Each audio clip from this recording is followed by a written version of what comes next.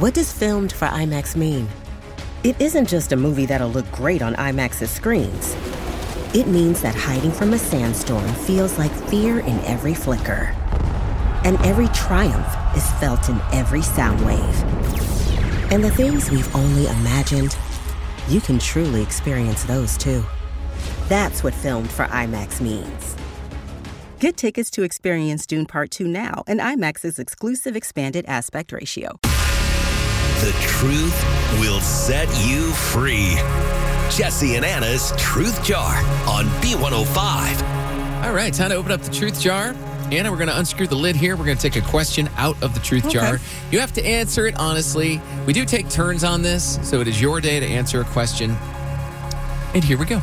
Let's do it. Anna, can you name a time that you got in trouble, trouble for something, or you got busted doing something you weren't supposed to be doing? Oh, where do I begin?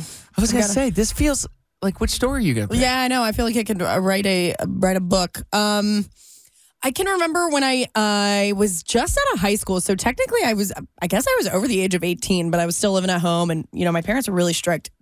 I got caught reading a 50 Shades of Grey book. Oh. Which, again, I was 18. So I was definitely, I believe, old enough to make my own choices. But I worked at a gas station, and one of my coworkers at the gas station, she lent me the book, and she's like, "Hey, this is so good, 50 Shades of Grey. Like, you should totally read it, girl." And I'm like, "Oh yeah, I've been wanting to." And so I brought it home, and I tried to hide it in my room, but somehow my mom found it. I don't know how she found it. She threw it away.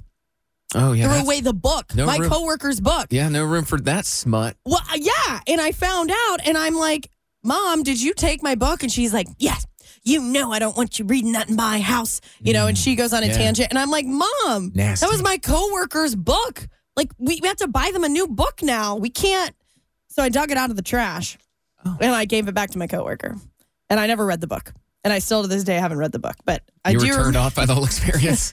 Yeah. After all that, I'm like, okay, I don't want to read it that badly. But this reminds me, So, dang, have you watched the movies? I don't know if I've even seen the movie. I'm not going to lie. I put one of those movies on one point, and I'm like, not a very good movie. I was going to say, is it... The book is probably a different story, but was the movie ever actually good, or were people just so obsessed? Oh, you didn't watch it? Well, I wouldn't say I watched it. You do a little skipping through, What? Is that what you did? I didn't sit down and go, well, it's a night to watch 50 Shades of Grey. I'll tell you that much. It's just a movie. We all know what the movie is, okay? So what, you wanted to skip to the good parts? Well, I just want to see what's going on. I want to see what the old hubbub is about. From what I've been told is that the movie never ended up being that good. It was just the fan base that the book had that people were going to support it no matter what. I wouldn't know. It's fine, I suppose. It was, My coworker got her book back. And this reminds me of a time I got busted. My mom found, this is forever ago, and I was not 18, I think, at the time. Or maybe I was. And she found a magazine in the bottom drawer of the bathroom, but never said anything to me. Yeah. And I went looking for it one day, and it was gone. But all that was left was a Post-it note that said, "Peekaboo, I'm watching you. I don't want this trash in my house." We've never talked about it. Oh, boy. It's got to be awkward as a parent. That's got to be. Yeah. Sometimes you just got to take the trash out. You know what I'm saying?